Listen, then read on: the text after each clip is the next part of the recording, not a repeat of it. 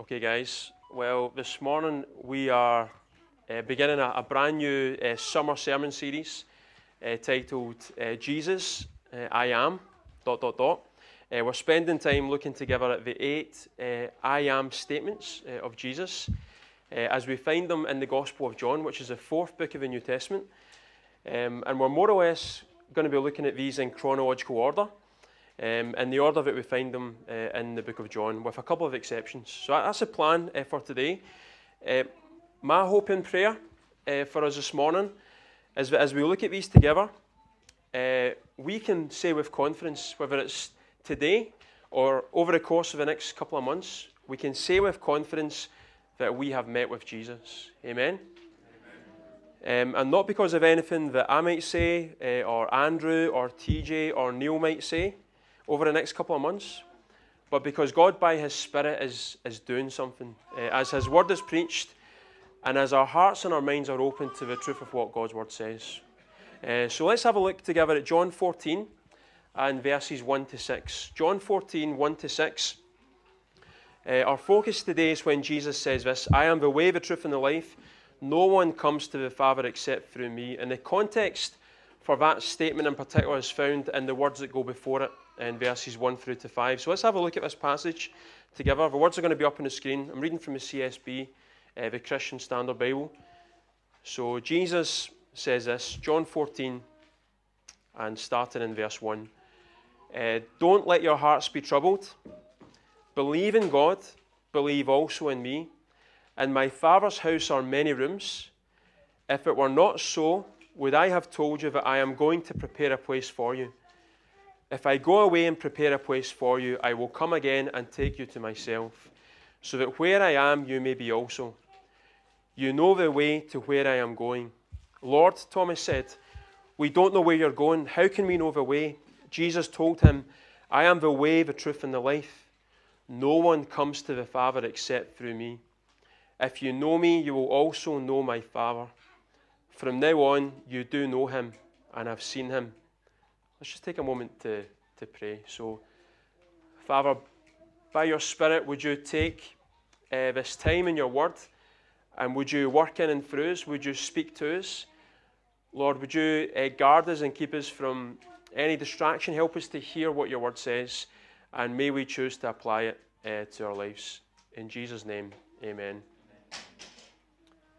Now, just in case we might have forgotten from like 5 minutes ago, for everyone who was connected to the morning sessions that we had, Holiday Club, the key verse for the week was what? Psalm 25, verse 4, which says, Make your ways known to me, Lord, teach me your paths. Psalm 25, verse 4. Well done, guys. Now, for those of us who are here today, this is a moment where Holiday Club and Esau Summer School come together as one, both in terms of the service, but also in terms of this verse. Because in preparation for this message, I noticed something very important about this verse. Something jumped out at me when I read this verse. Something which is in fact very small. I hadn't seen it before, but it's very important, and it helps us understand this verse in a much better way. So this morning, as we think about this verse for a moment, I want to suggest to you that the most important part of this verse is the punctuation, and not the comma, but this wee guy here. Okay, now, can anyone tell me what this is? Semicolon. Now, can anyone tell me what this semicolon actually means? Can anyone explain what a semicolon is? Just a heads up, this has been a point of debate amongst our family WhatsApp group, so there's been a lot of tension. So this is going to help resolve a family conflict we have. So can any of the learners who are connecting explain what a semicolon is? If not, then we can ask someone else who might know. I don't think any Scottish people would know what this is, to be honest, but Lorraine does. Yeah. Any of the learners want to hazard a guess as to what a semicolon is? Otherwise, we're going to ask Lorraine. It's a pause. Yeah. Yeah. So it involves emphasis. It's a pause, but it also connects, yeah. Lorraine, do you want to add to that? Would you agree or disagree? Yeah, it is a pause, but it's where the writer wants to continue the chain of thought. Yeah. Rather than it being a full stop and go on to something. Exactly. Yeah. Well done. Yeah, so the semicolon brings two separate sentences together that are connected, okay? And they're connected by the fact that they mean something similar or very similar. Normally when this is used, the sentence after the semicolon helps us understand in a much clearer way what the sentence before the semicolon meant, okay? Get that, Amy? Yeah? We understand that? Yeah. So, with a semicolon used here, what we can understand from this verse is that God makes his ways known to us when he teaches us his paths, okay? So God makes his ways known to us when he teaches us his paths or his ways. It's really important we understand that. That semicolon makes all the difference. So I hope we see the connection here. God makes his ways known to us when he teaches us his paths. So to put it another way, our only option when it comes to knowing God in our lives is if God reveals himself to us. In essence, this is what this verse is saying. If we want to know God in our lives, God has to reveal himself to us. And just so you're under no illusions this morning, my message this morning is very simple. He has revealed himself to us. It's as simple as that. He has revealed himself to us. And he's revealed himself through the person of Jesus Christ. So you want to understand who God is, then you need to understand who Jesus is. And this is exactly why Jesus says in our verse today, I am the way, I am the truth, and the life. No one comes to the Father except through me. Now, I'm very aware of the fact that you might be here this morning and you might be thinking to yourself, well, how is belief in a person who lived and who died 2,000 years ago going to help me in the midst of the problems I have right now with my family, or the difficulties I'm facing in my work, or the worries and fears that I'm carrying in my heart day after day after day? How does this historical figure, how does he make a difference to what it is I'm facing and what it is I'm going through? To which I would say, I totally get it. I totally get it. I understand your question. The difficulties that we face are real. The hardships that we experience are sometimes overwhelming. But in the midst of these difficulties that you face, are your coping mechanisms actually working? Are the ways in which you respond to your hardships, are they working? Are they working? Are the things that you're using to help you in the midst of your pain actually helping you? Are they actually making a difference? And have you considered trying Jesus? Have you considered trying Jesus? Bringing your situation to him, asking him for help, watching what he does. So bringing your problem to Jesus, asking Jesus for divine help, and watching how he works in the midst of what you're facing. This morning, I want you to consider what Jesus says in verse 1 of our passage. Jesus says this, don't let your heart be troubled. Believe in God, believe also in me. Now, can you see something in this verse? Can we see something in this verse? Can you see that wee guy again? The semicolon? Yeah. To believe in God means what? It means believing in Jesus. To believe in God means believing in Jesus. To believe in Jesus means believing in God. Jesus is God. And Jesus is also making another really important point here. The answer to the problem of a troubled heart is belief in God. If we have a troubled heart today, then we can know with certainty that experience of feeling overwhelmed, being full of worry, doubt, and fear, God can deal with that problem when we believe in him. And notice that this would also mean that to have a troubled heart is to not believe in God. The reverse is also true. If we have a troubled heart today, then in effect, we are not practically believing and trusting in God. Now, don't misunderstand what I'm saying here. I'm not saying that if you believe in Jesus today, then all of your doubt, all of your worry, all of your anxiety, all of your fear is immediately going to disappear. That's not what I'm saying. What I'm saying is that you will have someone to run to with these pains and problems, and his promise is that he will take it from us. His yoke is easy and his burden is light. So Jesus promises to lift that from us so that we can experience peace. Our situation might not change, but we will have hope and peace and certainty in our lives. So what are you going to do about Jesus this morning? What are you going to do about Jesus? As you find yourself in the middle of whatever it is you find yourself in, are you going to give Jesus an opportunity to work in your life today? From my own experience, I know my problems come and go. There's times where things are going well and other times where it's hard. But I know that Jesus is always there for me. No matter what it is I find myself in, he's always ready to help me. I can even think to last week, experiencing fear, worry, doubt, and Jesus carried me. He carried me. So what are you going to do about Jesus? Will you give him the chance for you to trust him and for him to work in your life? In this passage in John's Gospel, Jesus speaks about the path that he's going down. And we know this from what he says in verse 4. He says, you know the way to where I am going.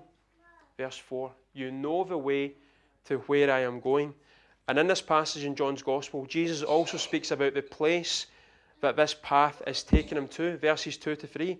So he says, in my Father's house are many rooms. If it were not so, would I have told you that I am going to prepare a place for you? If I go away and prepare a place for you, I will come again and take you to myself, so that where I am, you may be also.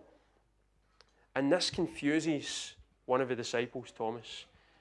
Thomas is just so honest, so blunt. He doesn't get it, and so he says to Jesus that they know neither his destination nor the way to his destination. So how can they follow him? This is what Thomas says to Jesus. We find this in verse 5. John tells us, Lord, Thomas said, we don't know where you're going. How can we know the way? And it's in this precise moment that we read these powerful words from Jesus in verse 6. I am the way, the truth, and the life. No one comes to the Father except through me. When I invite you this morning to try Jesus, I'm not suggesting to you that he is one of many options that you might have. Jesus is not one of many ways, one of many things that might work for you in your life. That's not what I'm saying. Jesus never said he is a way. He said he is the way. Jesus said he is the way, the truth, the life.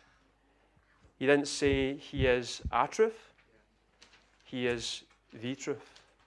He never said that he was a life, an option for us among many others. He said he is the life, the way, the truth, and the life. So what does that mean for you this morning? What does that mean for you? Well, if you are lost today, if you find yourself in this moment of no direction, or maybe partial direction, just unsure of where to go and what to do in your life, then you need to understand that Jesus is the way. He is the way. He is the only way. He is the only one who will solve that problem of lostness in your life. Or if you feel confused by what this life is all about, if you're unsure about why it is that you exist today, then you need to understand that he is the truth. He is the truth. He is the answer to that question of meaning that you're searching for. Or maybe this morning you feel hopeless today. Maybe you're ready to pack it all in. You're in a place where you want to give up. You want to quit. Well, you need to understand this morning that he is the life. He is a life. He will not only give you life today, he will give you life for all the days on this earth and all the days beyond this life and into the life to come. That's how much Jesus loves every single one of you. That's how much he cares for every single one of you. He wants to lead you. He wants to fill you with His word. And He wants to give you life. And there's nothing better than that. You know, I'm looking out into this room right now and I can see many faces that I know and love. And I know that many of them have been through some of the most difficult of moments. And I also know their testimony. I know that Jesus was faithful to them. He helped them in the middle of a storm that they found themselves in. So I know that this is not just some highfalutin idea. I have seen this in the lives of many people that I'm looking out to right now. But I'm also looking out into this room right now and I see many faces that I don't really know or I don't recognize. And I've got absolutely no idea what you're going through. And all I can say to you this morning is that as Jesus was faithful to those who sit beside you this morning, as He was faithful to those people who sit beside you right now, He will be faithful to you as well. He will be faithful to you. He will take these burdens from you so that you will be carried in the middle of the storm that you face. And how is Jesus able to do that for each one of us today? Well, quite simply, it's this: He is God. Jesus is God. Have a look at what we read in the final part of verse 6 and verse 7, which is our final words from our passage. Jesus says, "No one comes to the Father except through me.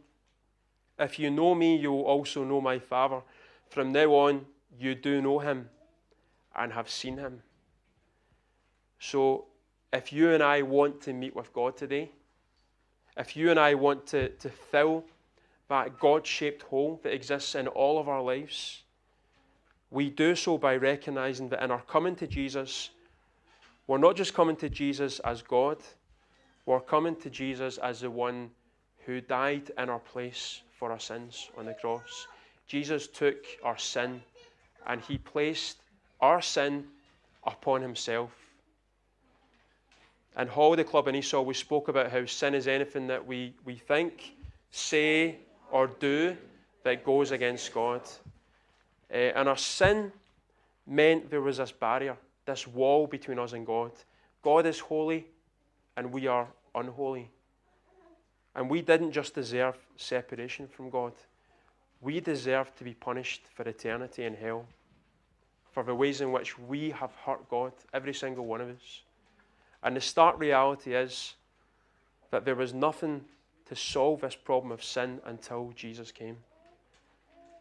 God loved us so much that He sent His one and only Son to die in our place for all the sin that we have committed, past, present, and future.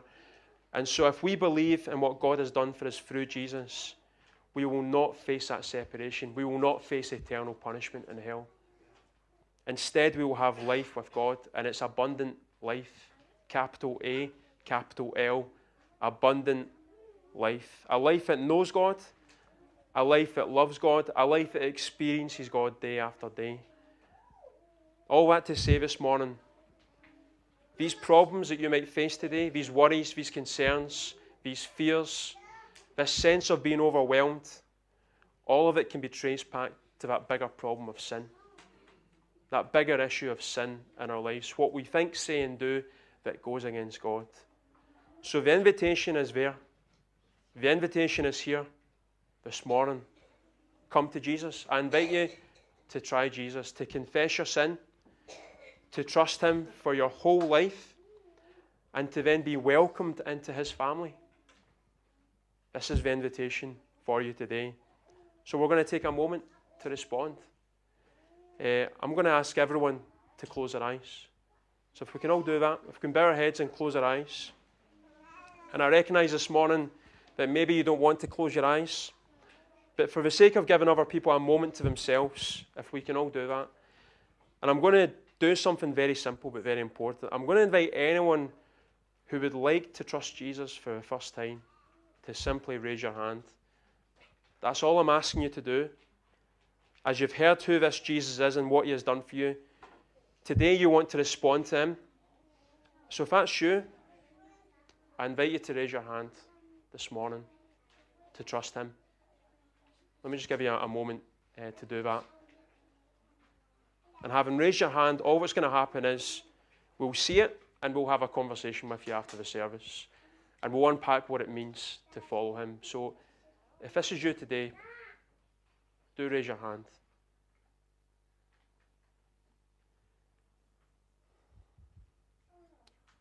Well, in light of all of this, let me pray for us this morning as we think about all that God is saying to us. Father, we do thank you for this opportunity we have had to worship you and to spend time looking at your word. And we pray that by your Spirit you would continue to help us understand what it means to follow you. Lord, I pray that by your Spirit you would give us freedom to hear what it is you have to say, that you would give us a hunger for you, and that you would speak to us, and that we would know what it means to be a part of your family. So take this time and use it. As seeds have been planted, we pray for spiritual growth. In Jesus' name, amen.